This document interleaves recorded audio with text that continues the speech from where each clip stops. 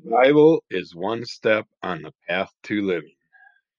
Hello and welcome to Under the Call of MS, episode 42. That's a little quote from the final season of Clone Wars. Great show if you're into Star Wars. Check it out. Enjoy it.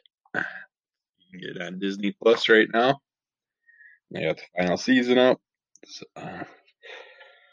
Alright, today we're going to talk about from Marvel Comics, Marvel's horror comics, Crypt of Shadows. You shouldn't be here. This is a place for the dead, for the damned, for the unholy. You should not be here. And yet, you cannot stay away. There is something within this land of buried dead, a power dark and sinister, a knowledge potent and corrupt that pulls you in deeper and deeper past the old gate, down the winding passageways, cutting through hills postmarked with tombstones so old they are barely legible. At the end of the path stands a building, its stone facade, cracked and broken by time. What is that name carved above this haunting mausoleum's heavy metal door? Why, it's yours, dear reader.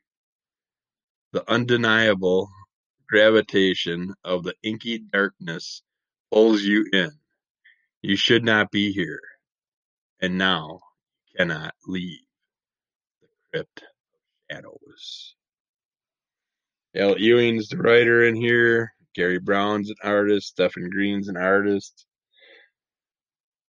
Jabril Morissette Fan is the artist. Chris O'Halloran does colors.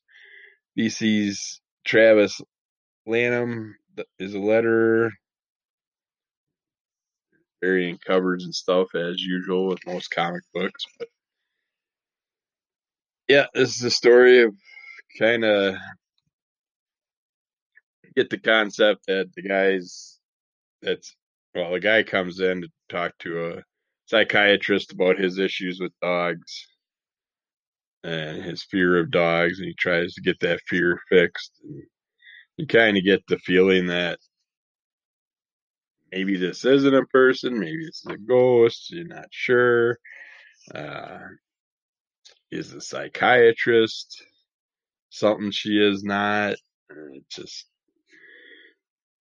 but it goes through and through, and the character tells different stories about what happens or what he's dreamt about or imagined or went through, or you don't really know until you read it and get the basis of everything. But good horror story layout, nice artwork. But if you care about animals and stuff, this isn't a good book for you because there's a lot of animal abuse and, well, not physical. Well, yeah, there's some abuse, and then animal mutilation and stuff like that. So if don't like that stuff, this isn't the book for you. But if you like the horror style books where they usually throw like a few different stories together or something, it kind of has that layout to it because he tells these different stories, but it's all connected in one. So it's a nice, complete little story for the issue number one. So you're not left hanging, waiting for something else at the end. You get the full gist of the whole concept in here. And then in the back, you got a history of Marvel horror comics, a little synopsis thing in there that you can check out, which is nice. Shows some of the different covers and stuff. But yeah, if you like horror, check this out. As long as you don't have problems with animals being harmed. And then for Free Comic Book Day this week, like I've said in the past, Free Comic Book Day is every day this year because you just go into a shop and they constantly get more and more of the free comics that were supposed to come out. So you can get one every time you go, just pick up more, one or two. Shops usually give one or two out to each customer that buys something, or I think even if you don't buy something, most shops will give you at least one of the free comics. But this time I picked up the Blade Runner 2019,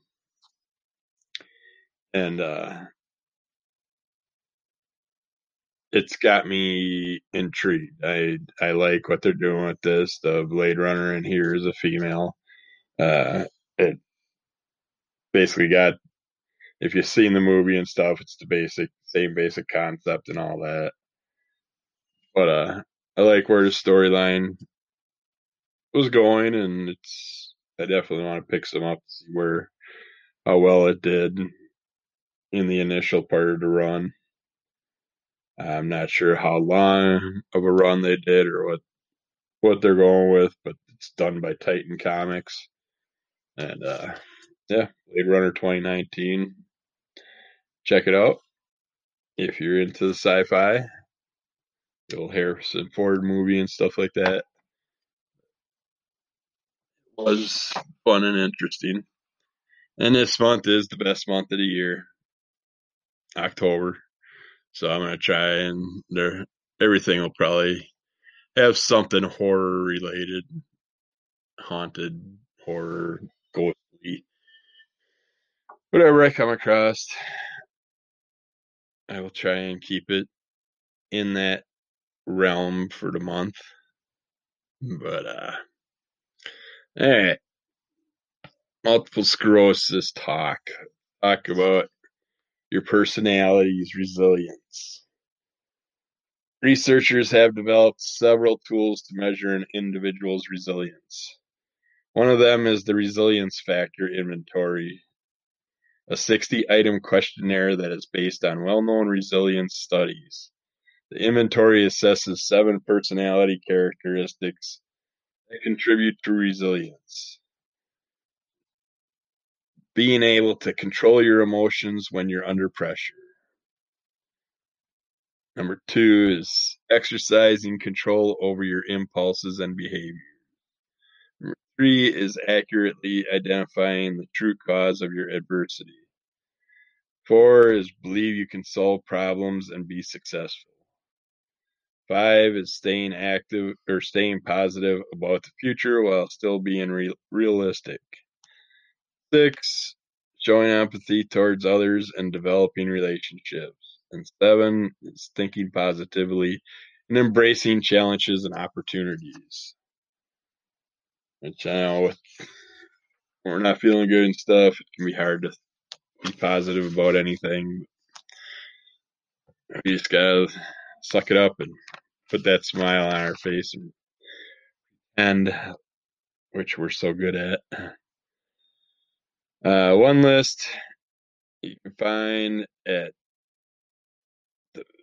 viacharter.org, VIACH, or viacharacter.org, VIACHARACTER.org. Takes 24 different strengths and breaks them down into 6 broad categories. Another source for inventories of your strengths and resilience is at talenttools.org. If you have trouble identifying your particular strengths, whether through these inventories or other methods, a mental health professional can help you evaluate them objectively. Develop resilience through workout, improving your physical and emotional and mental health can help you take the steps to becoming more resilient. What's more, the opposite is also true. Increasing your resilience can also make you feel better physically, emotionally, and mentally. People who had higher resilience scores also had lower rates of depression and higher quality of life, even if they had high levels of pain and fatigue. Stress too affects resilience. Our brain kicks into gear with stress hormones like cortisol to avoid real or perceived harm. This is known as the fight or flight response, and it's genetically pre-programmed in each of us. The more cortisol you produce when you're stressed, the more vulnerable you are to resilience zappers like depression and anxiety. The 12 lifestyle behaviors that basically make you better is sleep. Lack of sleep compromises emotional regulation. Exercise, any form of exercise helps the brain produce a peptide called BDNF, which has been shown in some studies to help improve cognition, which I obviously need today. A little bit out of it early this morning, trying to get this out so I can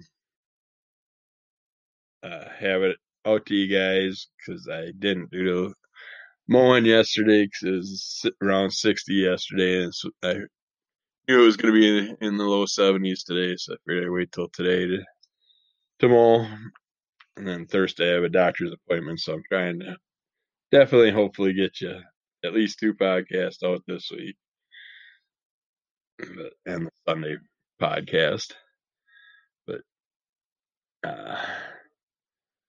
better you're able to think during times of adversity, the more resilience you can exhibit.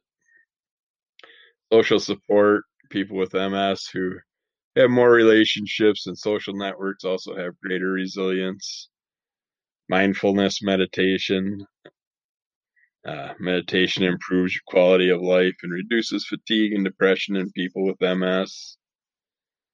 Practicing gratitude as you get ready for bed, thinking of something that made your day special or meaningful can give you strong emotional benefits. And I know I can't remember what it was from, but something I read a long time ago said if you smile and laugh at least once a day, it's supposed to be better for you and stuff. And they suggested doing a thing like uh, just saying out loud, ha ha ha, he, ho ho ho, ha ha ha, he, ho ho ho, while you're smiling, and you're mentally, that's supposed to make us in a higher, better mode for the day, or better for our bodies and stuff. The heavier we are, the harder it is on our bodies. So it's supposed to put some positive vibes through us. That stuck with me once I read it. Practicing gratitude as you get ready for bed, thinking of something that made your day special or meaningful can give you strong emotional benefits. Post traumatic growth, when something bad happens, ask yourself, what can I learn from this challenge and how can I change my behavior? Uh, some recommended books are Feeling Good, The New Mood Therapy by David Burns. Came out in 2008. And Mind Over Mood, second edition. Change How You Feel by Changing the Way You Think by Dennis Greenberger and Christine Padesky. Came out in 2015. You can create a mind shift. Resilient people don't look at misfortunes from an all or nothing perspective. Taking a pair of post-it notes and writing catastrophe on one and annoyance on the other. The next time something bad happens to you, choose a note. Chances are you'll find yourself grabbing the annoyance note more often than the catastrophe one. Yeah. A lot of times we just blow things out of proportion. Like, it's hard living with people with dementia and this COVID thing, because every day that they the TV comes on or a newspaper says something or whatever, they're like, "Oh my God, there's so many cases." It's like multiple times throughout the day, over and over. They just keep repeating that and worrying about different things, and it's like they never remember that they've already seen it, and you've explained to them how safe they are as long as they follow rules and all that. It's hard keeping that brain working the way it should. But practicing optimism, people have an optimism set point that's determined genetically and accounts for about 50% of their happiness. And studies of people who have won the lottery show that only about 10% of happiness is situational. That means you can create as much as 40% of your own happiness by simply focusing more on the positive than the negative. Having a purpose or meaning in life, engaging in an activity that makes you feel like you're contributing to the world can change your thinking. It doesn't have to be something big, just something that is meaningful to you. And that's why I push for the MSers, get out there and just talk about your condition. And it's better for you to let things out than to leave it just searing away inside us, just waiting to explode. So get it out there. Someone might listen to you. If not, at least you're getting stuff off your shoulder. And you might find out that it's fun in the long run for you. Know when to let go. Quitting a project or pursuit of a goal in the face of unattainable odds can increase your resilience and even boost your longevity. Practicing forgiveness. People who are unwilling to forgive have higher levels of cortisol and thus more depression or anxiety. It may be necessary to actually forgive your MS or your symptoms or exasperations in order to improve your resilience and quality of life. If you're having trouble doing this, a therapist can help. Identifying and deploying signature strengths. People who spend time doing things they like and are good at have a clinically significant decrease in depression. And finally, give yourself a break. Rather than making resilience building exercises another daily duty, focus on the ones you really enjoy.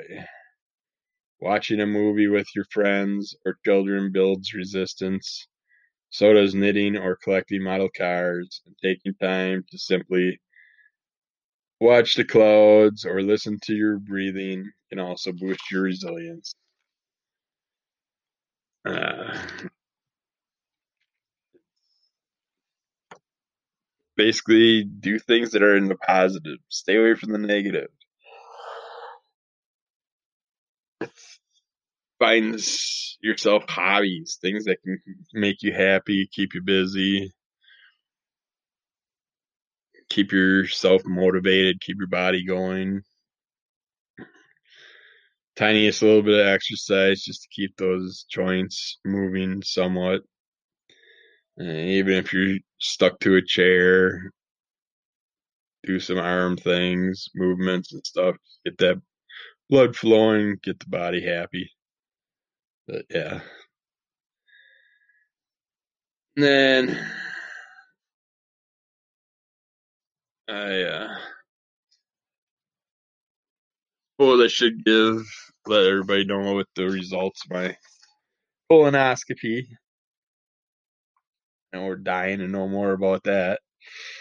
Haven't talked enough about the poop. But my biopsy result from the polyp that was removed just showed that it was adenomatous polyp, and the small bowel biopsy was normal. As far as polyps go, the adenomatous polyps are benign polyps, but do not have the potential to develop into cancer if not removed.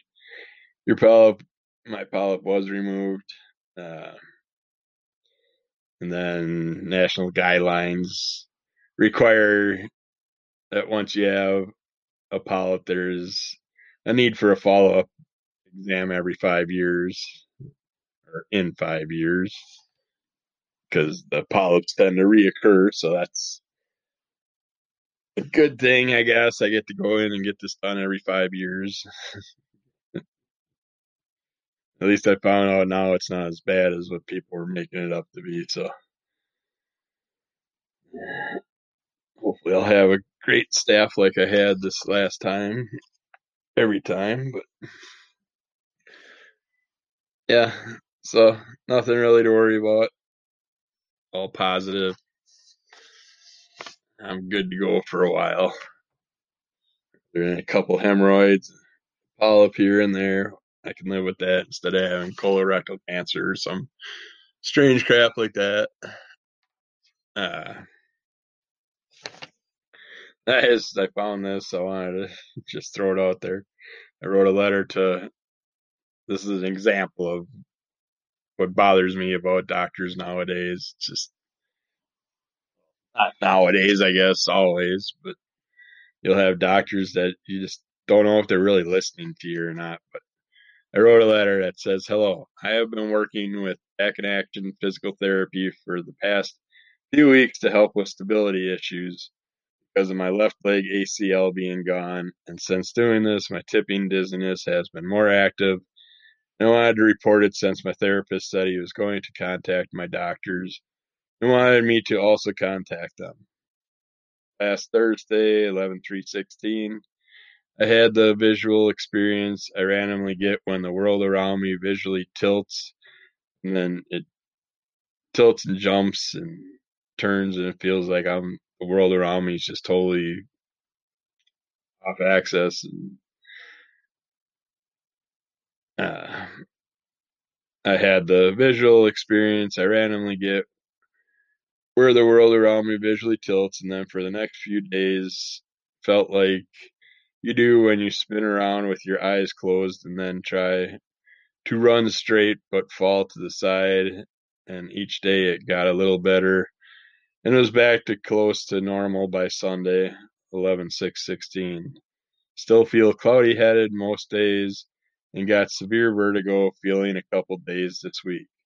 Other issues like bruised area in the ball of the right foot, and during therapy first week, the rubber band around my knees caused severe pain in the left side of my left knee as I as it pulled and stretched, the knee buckled inward and still has been bruised. Feeling that goes into the left hip, which has pain also. Left knee has given out a couple times this week, also when walking the dog. Thanks and have a good day. Then my doctor wrote back, my neurologist, thanks for the update. It sounds like you're doing all he can do. Try to maintain your function. Plan to see you in the spring.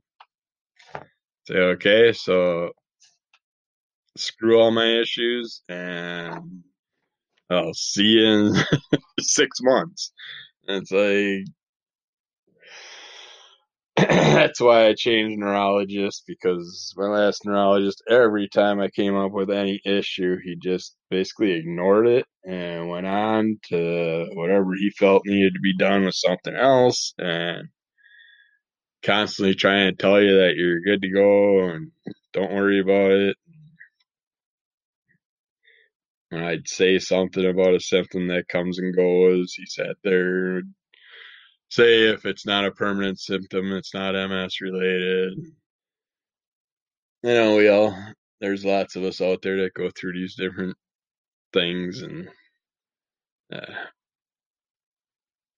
get these different doctors that just seem to ignore us, treat us like they're veterinarians and we're animals. We can't speak. We're just barking and barking away, and they just ignore us over it. Yeah, that's the podcast for today. It's not a great one. I'm beat, but I got to get my day started and get things done. So at least I got this one out there, and I'll hopefully get another one out to you Thursday. If I think it's looking rough, I might do it tomorrow and just bank it for Thursday or something like that, so it can come out while I'm at the doctor's. Going to find out. I got to take my whole CPAP machine to my new neurologist. I don't know why he needs the machine. He gets all the results and everything from the company, so but I got to bring all the equipment in and disconnect it and reset it up when I get back home, unless he decides to keep it, because I'm gonna definitely tell him what I feel about it. It's just not really showing me any promising effects, and it's really annoying trying to sleep with that damn thing. It's like I was getting way better sleep before all this crap happened. But it's definitely not helping with fatigue issues or anything like that, or pain issues. I don't know what to say. I'm sure he'll say, well, you should be getting more hours on the mask, because I'm only getting average of 5 hours with the mask on. But it shows only a half of a zero point 0.5 occurrences every hour, which I don't know what that means, or zero point 0.2 to zero point 0.5 when I have a night where the air is flowing extra hard or something. I still haven't figured out what I got to do to fix all that crap. When I have that, then I might have like 1.2 or 1.5 occurrences every hour, which I'm guessing is like where you stop breathing or something like that. Who knows? But we'll see. I'll let you know what he says, I guess. We'll go from there. So, you guys have a great week, and we'll talk to you again soon.